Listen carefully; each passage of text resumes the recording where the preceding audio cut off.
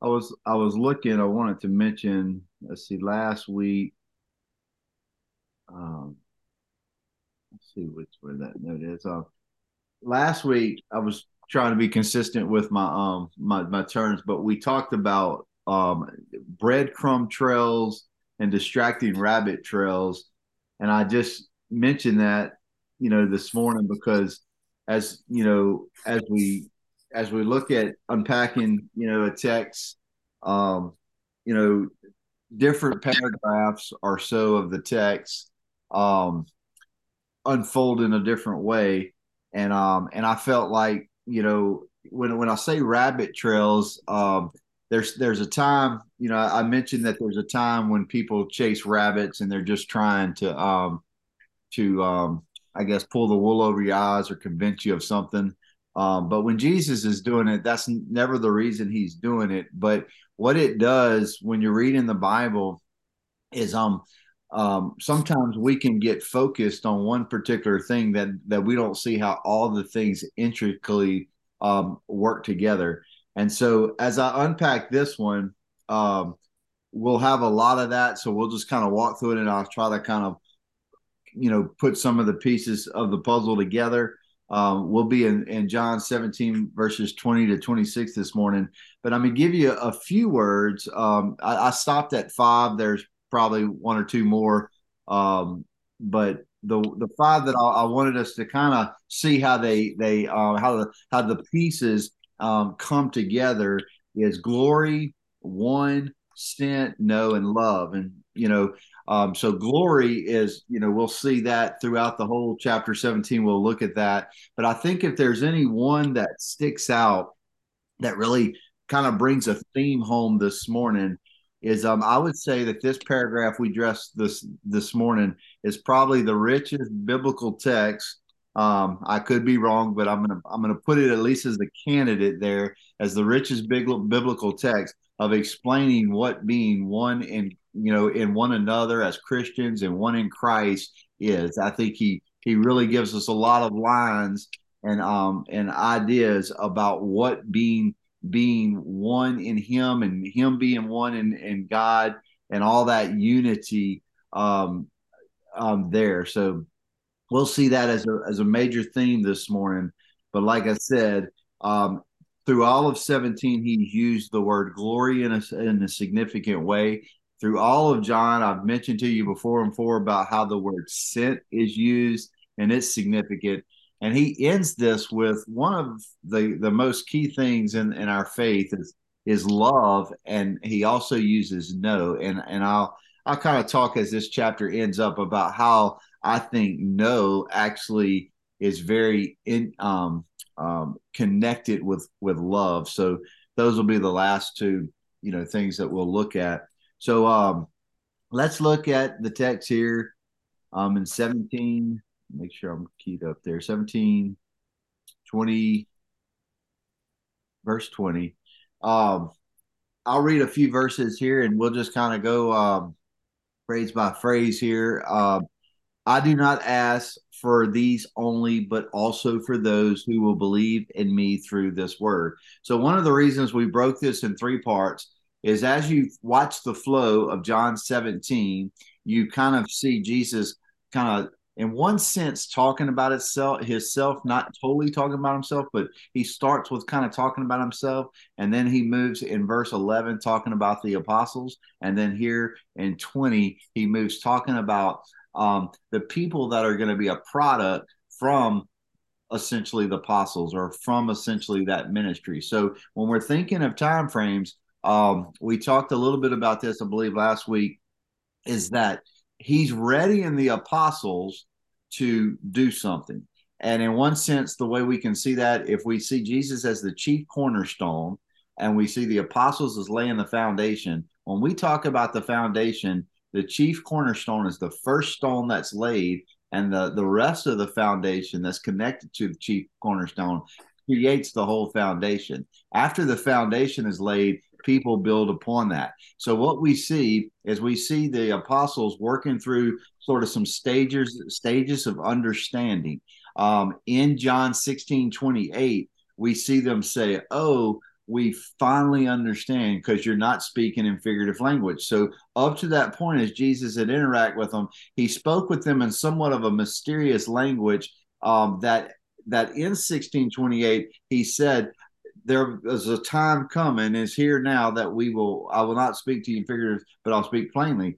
Well, when he does that, there's such an aha moment that they're like, we know that you don't even need anyone to ask you a question. And they come to this place of like, you are awesome, you are amazing, we know you have got it all figured out. But then he turns around, and instead of saying, man, I'm glad you came to the team and you're on board, he says, all of you are going to be scattered from me. All of you are going to go your own way.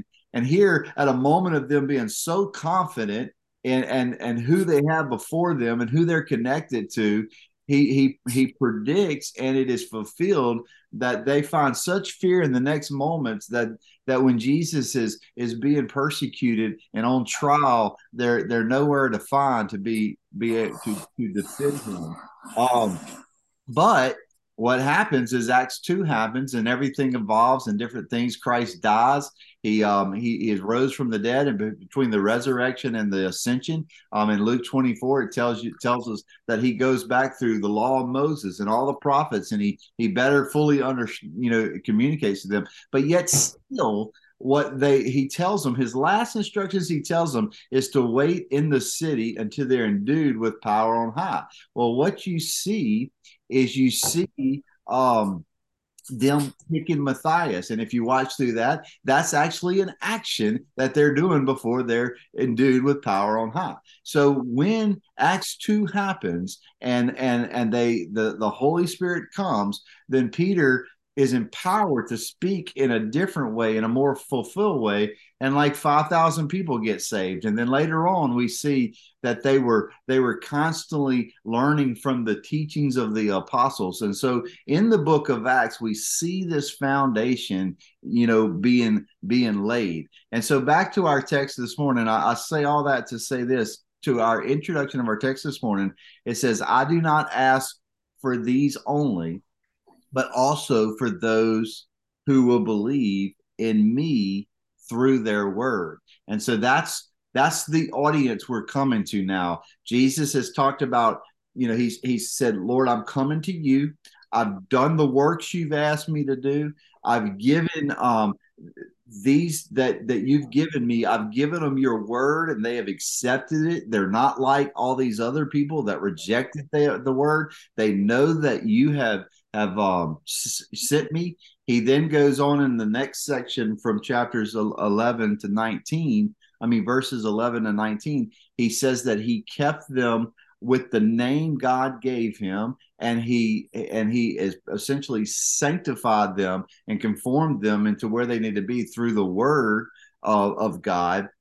And so he's speaking to the apostles in these verses 11 and 19 in one sense, but now he's transitioning to what we've kind of come back and forth a few times. Is he talking to the apostles, or is he talking to all disciples? And sometimes it's some of both. It just takes prayer and discernment to understand it. You don't want to take away all the power. There are some universal things that he did with the original apostles that he's still doing with everybody that's trusted upon him today. Through all of time, from there from then to now.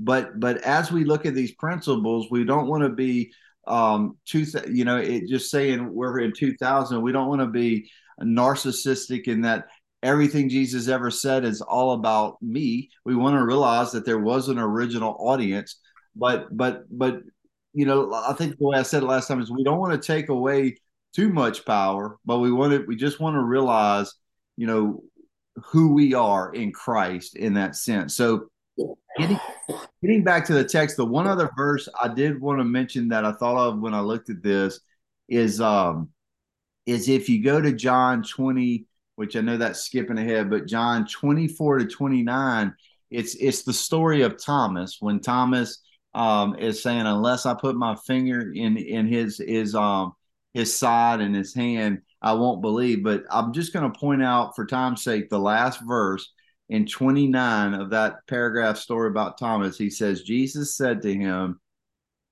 Have you have you believed because you have seen me? Blessed are those who have not seen and yet have believed. Um, I think this addresses the same audience. I mean, when we're thinking about what does this have to do with us today, 2,000 years later, from the apostles laying the foundation, um, Jesus is speaking in his prayer to us at this point, but he's also, when he's talking to Thomas, he's throwing this caveat that's speaking to all the generations that will come to believe because of their word. He's speaking to them and he's saying, you know, Thomas, you're on the front line here and you believe because you've seen me. And in a lot of ways, his attitude towards Thomas is, why didn't you just trust the words of your fellow disciples that have told you that? Why would you have not thought that I could do this? And I don't know why Thomas wasn't there. I mean, Jesus probably orchestrated that. He was able to do that. But maybe there was a better blessing in Thomas for just believing, maybe a little bit different, or believing or trusting in the word. He before that, if you unpack all that, when the women came to the disciples and said Jesus has arisen, they didn't believe. And when Jesus came to them, he's like, why didn't you believe? Because the women told. So there's this teasing or challenging that he does. But blessed are those who have seen and have not seen and yet have believed. That's us, guys. That's we haven't actually got to put our fingers like Thomas in the hands of Jesus, but yet we still believe. And Jesus is saying that we are essentially more blessed than Thomas was. If you just to keep that in context, the last two verses right after that John says, it says, now Jesus did many other signs in the presence of the disciples, which are not written in this book. What is that saying? He's saying, like, it's still bringing us back to that Thomas scenario. Thomas walked with Jesus. He was with Jesus in every different way, but he wasn't there when Jesus came back. All the apostles had walked with Jesus. He had said, they were the audience that he most clearly told that in 3 days I'll rise. And no one was looking for Jesus to rise in 3 days. Everybody was shocked by it, but the apostles shouldn't have been shocked by it, because if anyone would have got that message, it would have been them. But when the women came and told them, they didn't believe. When Thomas wasn't there, he didn't believe.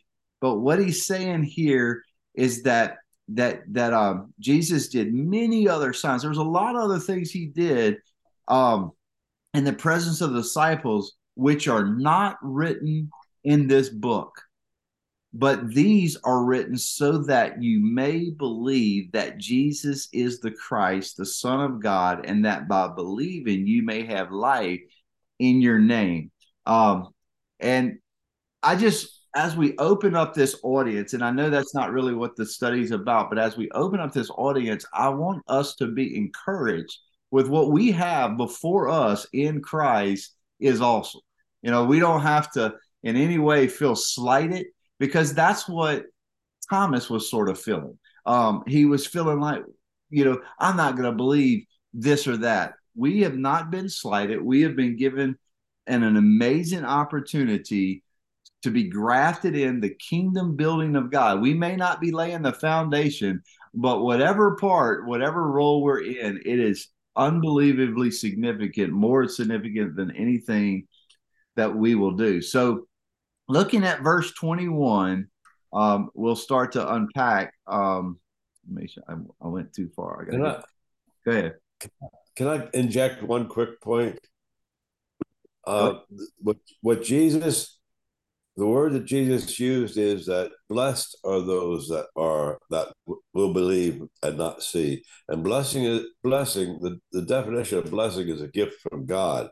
And we can't sometimes explain why we believe.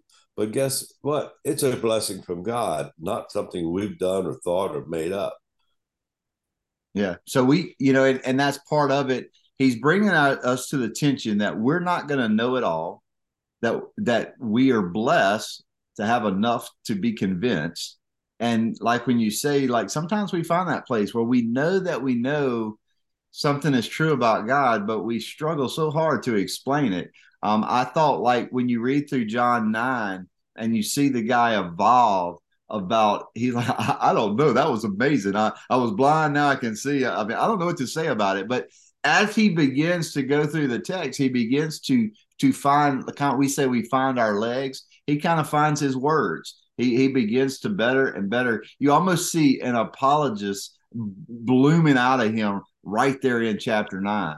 I think you see that a little bit with John the Baptist when they come challenging, are you the Christ? Are you the prophet? Who are you? And he don't really know who he is. He just knows that he's doing what the person that sent him to baptize is doing. And so there is some learning curve on the fly that is going on, but you see John the Baptist get his, kind of like I say, that you get your feet underneath you. He gets his words underneath him a little bit, and he better and better learns to represent Christ. And so if we take this attitude that we may not know it all, but what we know is significant, then, what's the scripture says? It says those who they do well with what they have will be given more. And that's the way our Christianity unfolds, is as we are faithful with what God has entrusted it with us, we begin to get our words, we begin to get our truth a little bit more anchored, and we can communicate it better. So in 21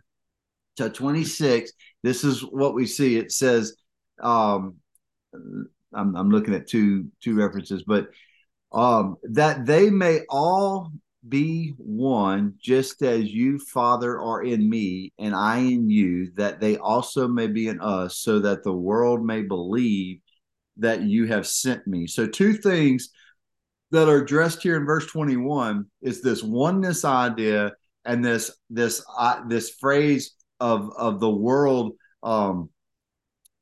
may believe that you sent me.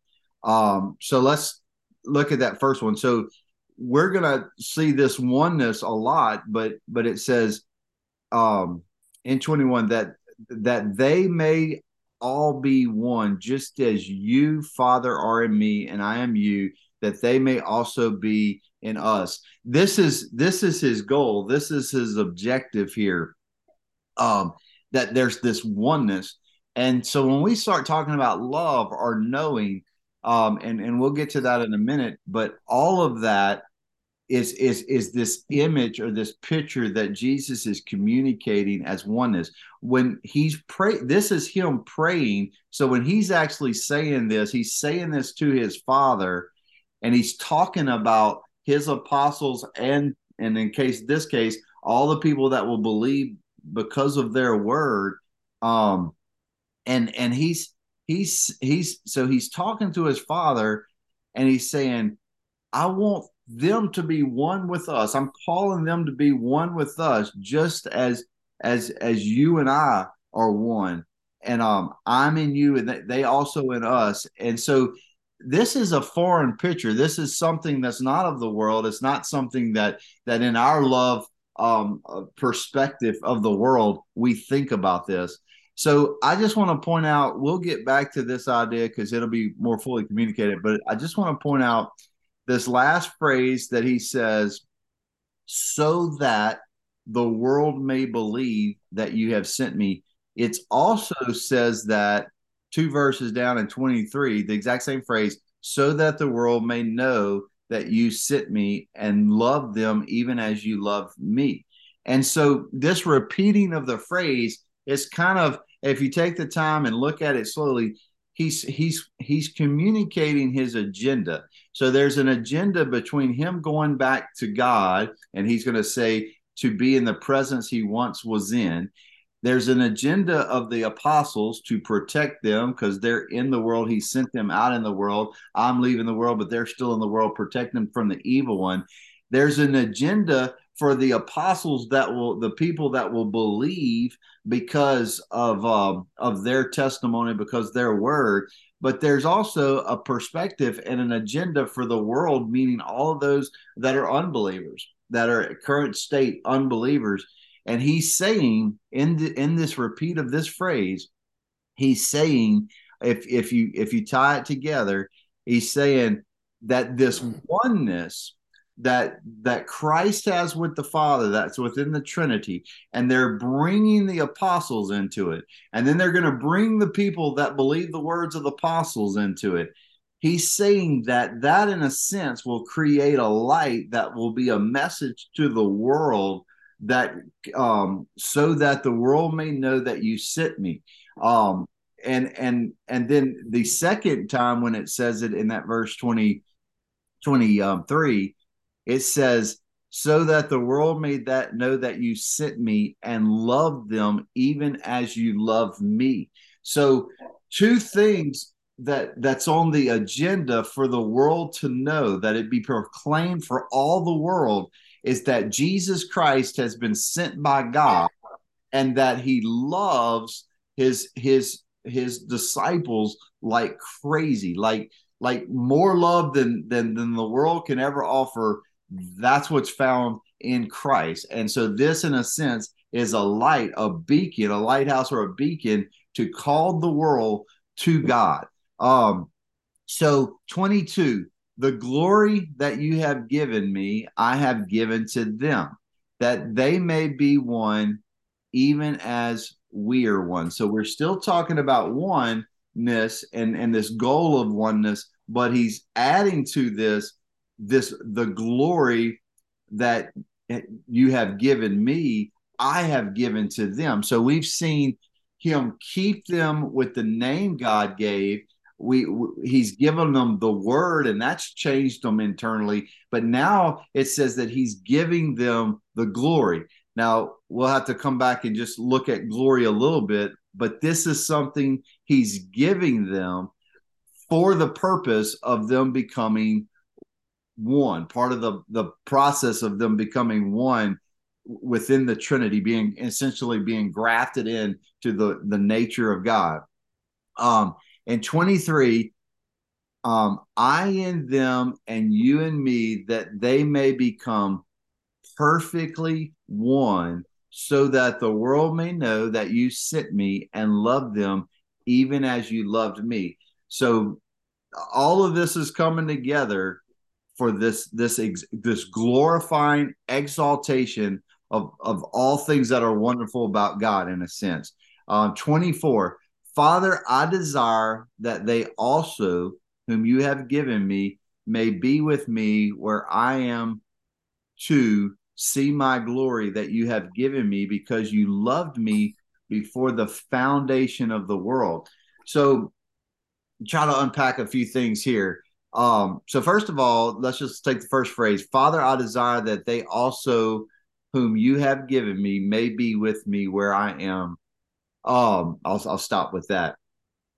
So if we go back to John 14, verses 2 and 3, I believe, when we went through that passage, one of the things that I said was that was a very comforting scripture for me. Let me read it if I can get to it real quick. So in 14, 2 to 3, it says, in my Father's house are many rooms. If it were not so, would I have told you that I go to prepare a place for you? And if I go and prepare a place for you, I will come again and will take to you myself, and where I am, you may be also. One of the ideas we talked about when we talked about that is how Jesus demonstrated that he was a good shepherd. We talked about a few pastors, how sometimes they said, God's calling me to this place or that place, and you were left without a pastor. And that was kind of a hard pill to swallow, because now you got to find a new pastor. And what Jesus did when he left was very different than that kind of scenario, because he was leaving the Holy Spirit. And what's interesting in this prayer 17, as you look at the love Jesus has for his apostles and then his disciples, when you look for the love that he has, he was a good shepherd. He's always been shepherding. If anything, since he's left, he's become a better shepherd than before, through all the completed work that he's accomplished on the cross and the sending of the Holy Spirit. But let me get back to where we're at. Let's see. Father, I desire that they also, whom you have given me, may be with me where I am. And so this picture of that he has come to earth now, and we dealt with a lot of that, but now he's going back to heaven, All of that's here in this chapter, but um, he's still showing a heartbeat of caring for his apostles, that I want them to be with me. There's this transition that he gets to come, but they're staying in the world, and he says, protect them from the evil one. I'm not asking that you take them out of the world. And that's our life. When we come to know Christ, there's this season where we don't just come to know Christ and get zapped up to heaven. We have a work that we have to do as a born again believer, as a new creation. There's a work that God does through us, and being a vessel of being this lighthouse and this beacon of truth to the culture that we live in present time and place. And so here he's saying that ultimately I desire that, let's see, that also you have that they are with me where I am. But then he moves in to see my glory that you have given me, because you loved me before the foundation of the world. I talked to a few guys about this. It's in the Attributes of God that Steve Lawson did, but it's called the aseity of God.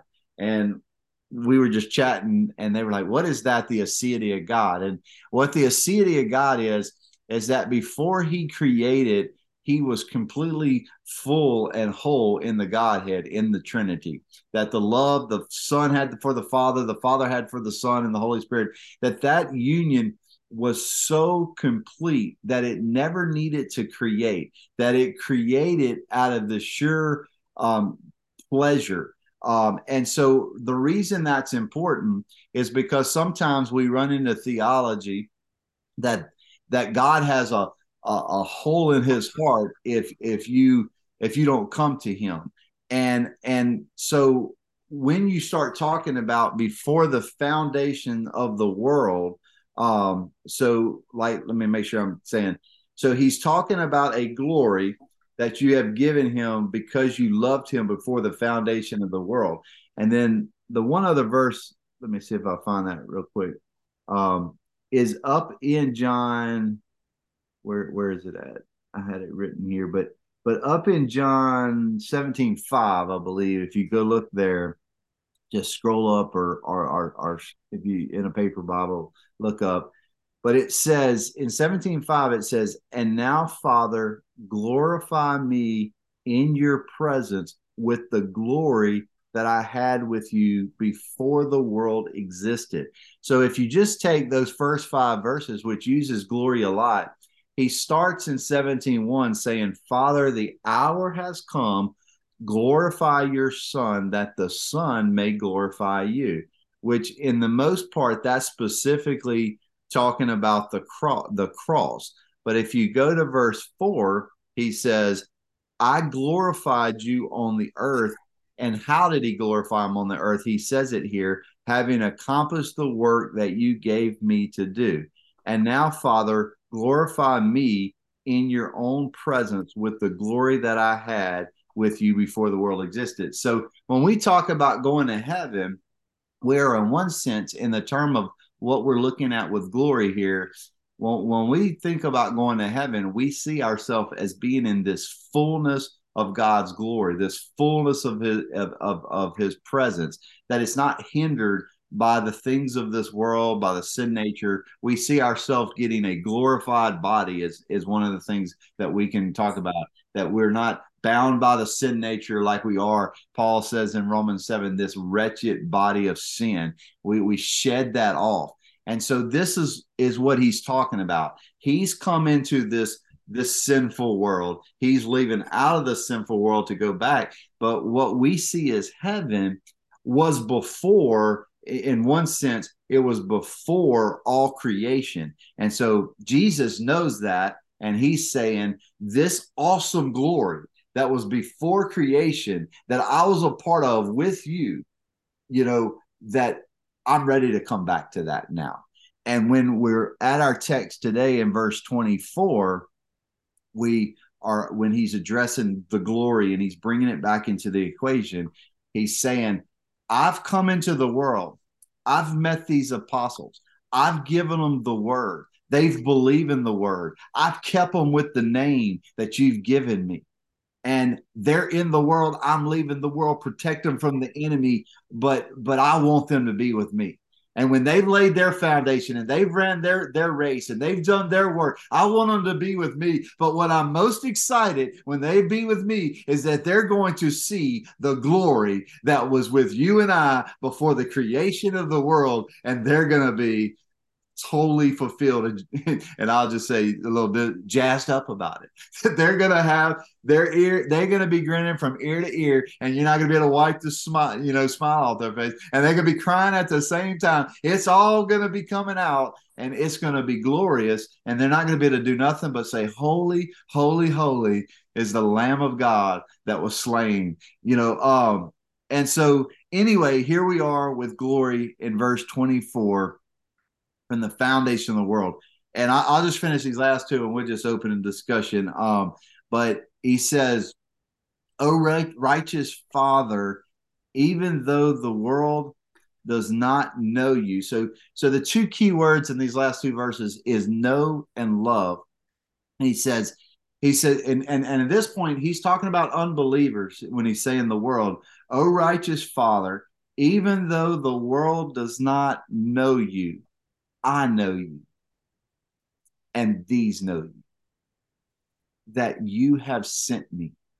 Now, that "you have sent me" could be just slided over. I mean, when we read, okay, we know, we have heard for thousands of years in all of our life that God sent Jesus to die for the sins of the world. So sometimes this idea of "sent me," until you do a deep dive in John and realize how many times he uses it and how he strategically uses it, it just goes in one ear and out the other. But when he says this phrase, "that you have sent me," he's saying it in conjunction with the fact the world doesn't know God, but I know you because I'm Jesus. Not me, but in the text we're reading. And I know you, and these know you. So he's pointing to a group of people that know God and know enough about God to know that Jesus has been sent by God. There's no question about it. There's no ifs, ands, and buts about it. So when people are deliberating, is Jesus from God? They don't know God. That is the conclusion that he makes in John 8. But then he says in 26, "I made known to them your name." He brings that name again. Why is the word important? Why is name important? Why is that Jesus was sent by God important? He just keeps bringing these breadcrumbs back and back and back again. And he said, I made known to them your name." So they didn't know his name, which meant they didn't know him, but Jesus has made it known to them through the word, through the keeping of by revealing the glory. "And I will continue to make it known, that the love with which you have loved me may be in them and I in them." So this oneness, this unity is not on its own. It's not just the theory. It's not just an idea. It's talking about the love. It's talking about the knowledge. It's talking about the glory. Like there's some tentacles to this. There's some roots to it. There's some meat to it. It's not just haphazardly, we just won, we just unity. And so I heard a saying, something that's really been birthing in my heart lately is, when you are born again and you're created anew, there's some traits, there's some natures that are different about you. And a lot of times when we ask the question, is someone saved? We're not saved purely by the knowledge that's in our head. We're saved by being something new. We're born again. We're a new creation. And like we talked about earlier through John 9, and we talked about John the Baptist and kind of John 1, and how they had to get not their legs underneath them, but their words underneath them, and they had to better understand. In the same way, the moment you are saved and born again, there's a DNA, there's I don't know if it's a DNA, but there's a change, an internal change, a real internal change in you. And just like that blind man got his eyes where he could see, and there was a change. He knew there was a change. I can see now. But what does that mean? Who changed me? Why did I get changed? What does this mean for my future? He didn't get all that figured out right away. John the Baptist, when he said, I'm just doing what the person that sent me, baptized, and when the Holy Spirit comes down on the one, that's the Lamb of God. He's just living out what the instructions he had, and he's getting this. And so all of these words, we come, as more we study the word, the more we pray, the more we worship one another, the more we get to know who we are as a new creation in Christ, we begin to better and better know the one that sent Jesus to die for our sins. And so this knowing, this loving, and we are living in a day where our world, or our specific culture, America, is defining love in such a shallow way. They're really trying to make lust and gratitude, what gratitude, I'm trying to think of the word, but just satisfy your fleshly desires. They're trying to call that love. They're trying to hijack the word love, and they're trying to make it what they want it to be. And I said it like this other day, is in a lot of ways about the last, you've heard the saying, I'm running around like a chicken with my head cut off. Well, a lot of ways, the church of our generation is running around like a chicken with his head cut off because of how it's defined in love. And so not only is the culture trying to redefine love to be what it wants it to be, sometimes the church is redefining love in a way of what it wants to be. But what we're seeing about love here is that love is bigger and greater and more mighty and more expansive than our imaginations are currently seeing it as to be. Because he's talking about a love that was awesome before the foundation of the world. And when he humbled himself and took on flesh and came and was incarnated in this world, and this sinful world, some of that glory was something he couldn't partake upon. But now that he's going back to be with the Father, he gets to be in it again. And he is excited about those that he's come to love in the world and he's brought out of the world. He's excited about them getting to see it. And you know what? They've got to see it.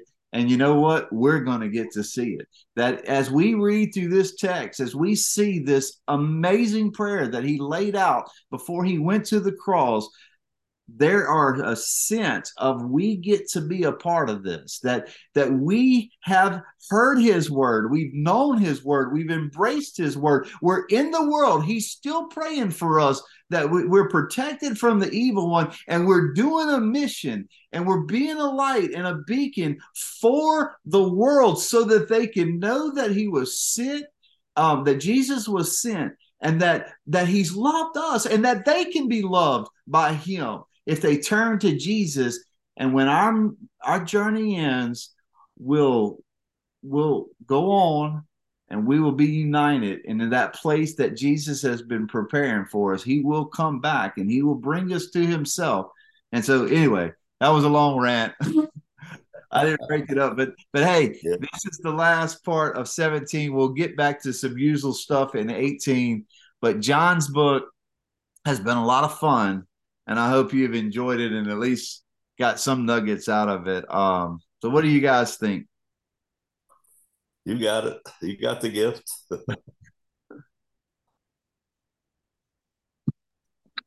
Dennis, I think you're spot on with the definition of love. I almost biblical love to me is almost like a dying to self, and it seems like the more we as a culture shift away from that and what we call love, it's like you said, in a sense, when it comes to man and woman, it's lust, but it's more than that. You know, I see it sometimes with the way parents raise kids. They say it's almost like, what can the kid do for them?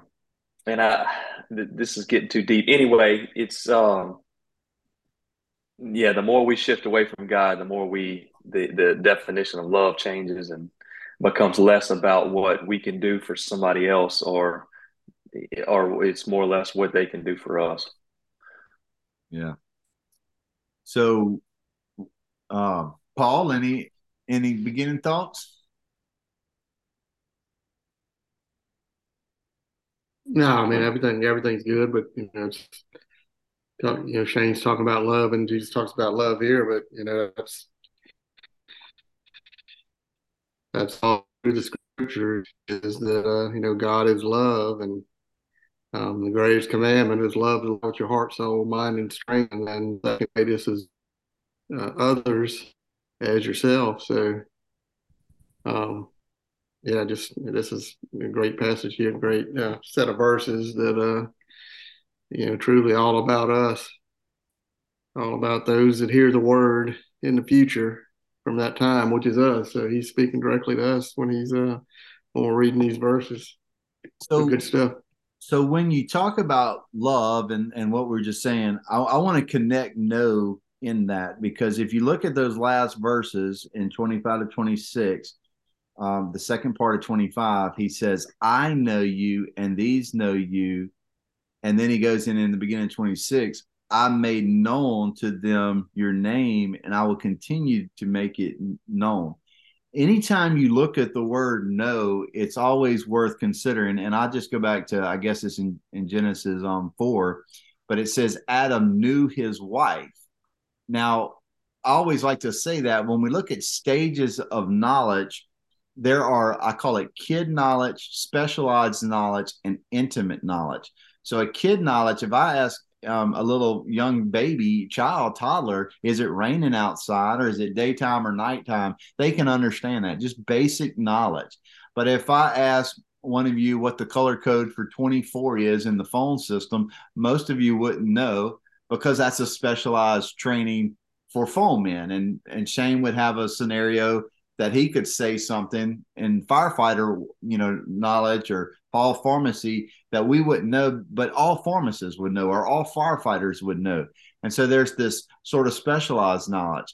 But when we talk about knowing about God in our head, but not in our heart, when we talk about this kind of knowing, we're talking about an intimate knowing. And so when I think it's unique when the Bible in Genesis 4 says Adam knew his wife and she conceived. Well, there's no doubt in that sentence what that knowing means. And so that is where the connection between knowledge or some type of knowing is connected to love and intimacy. But it's also not connected to lust. We're not speaking, when Adam knew his wife and she could see, we're not speaking about lust. We're not, because there wouldn't be no conception in there. Like in our world, there would be contraceptions to prevent conceiving or conception. That would be lust. But Adam loved his wife. So a lot of times when the scripture uses the word know, knowing God, to know God is to be intimate with God, when God knows you. So sometimes you just need to catch that like I've seen people that like hate theology, they're theology haters or whatever. And they maybe have been burned by religion or whatever. They get tired of the mental arguments that people have in church life. But it's true that not, you can't be saved by just knowing about Jesus in your head and not knowing him in your heart. That's a true statement. But that doesn't mean that everything in your head is bad. And so as we take information, truth and lies, and we are able to discern between them, we're able to be intimate and love the God of truth and not the God of lies. So if we go back to John 8 again, you have people that have a knowledge of what they're saying is God, which is actually a false God, or the devil is the way Jesus says. And then Jesus has a knowledge of the truth of God. But this platform, as Jesus has revealed, as the church is the church. The church is built on truth, not on lies. And so we don't get to just turn our brain off as Christians and say, "Oh, Jesus is in my heart." you just should believe it because I'm right and you're wrong. You don't get to do that. That's 2-year-old, on the playground talk. You have to be able to defend what you believe, and you defend what you believe in the platform, of knowledge. But what I'm getting at is some people can be hostile towards knowledge. They can be hostile towards theology. We don't need to be that. It is by knowing something about God that's true that makes us love him more and more and more. The more we know about him that's true, we should love him. When we're learning something about God that's making us hate him, it's probably because it's about the devil and it's not about God. So true knowledge about God always draws someone to love them, unless they love the devil and want to live in sin and that kind of thing. But I just wanted to make that connection, if I haven't ever made it before, that anytime you're looking through the Bible and it's talking about knowing, it's usually pretty consistent with intimacy and love. So we didn't talk, just, I guess, the one other key thing. Did anybody have any thoughts about glory or one or sent? I know we talked about love and know, but any of those things, that's statement that stood out. Hey Dennis, what was that? What was that $3 word you used earlier? The aseity of God. Aseity is how I say it, but I might be wrong. Aseity.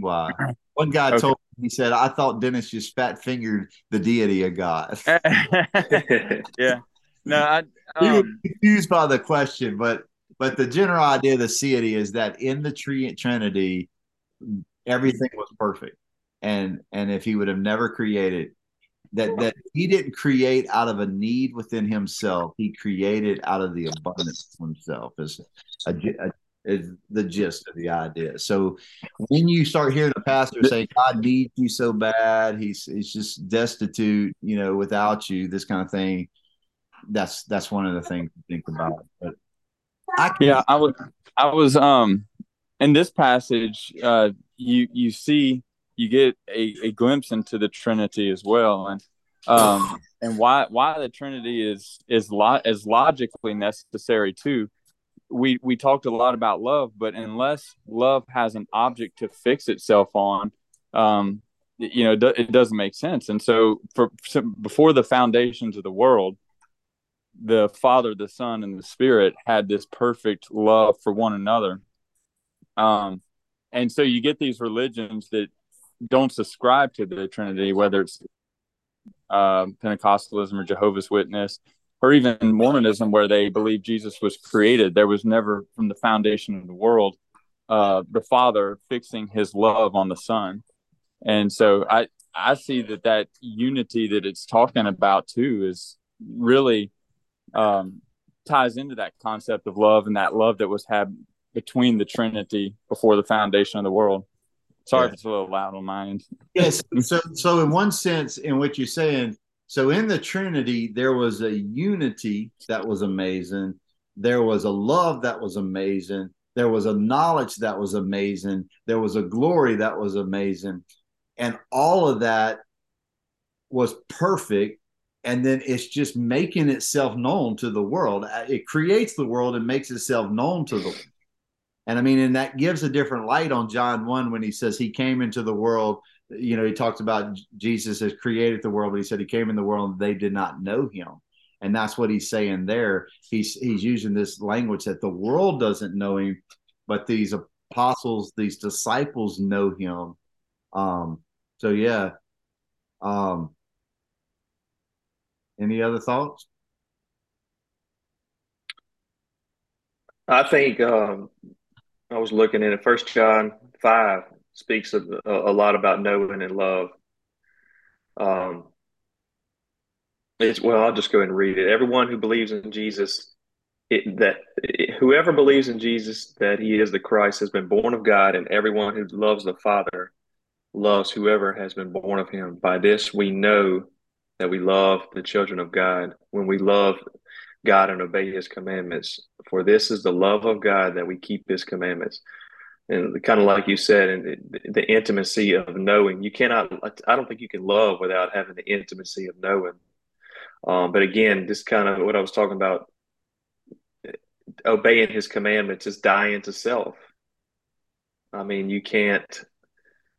It's not the flesh. Obviously, wants to disobey and do what we want to do, and it's you have to die to self to love. And Yeah. anyway, That I'm was around. that was 1 John 5. You're saying, huh? That's, Yeah.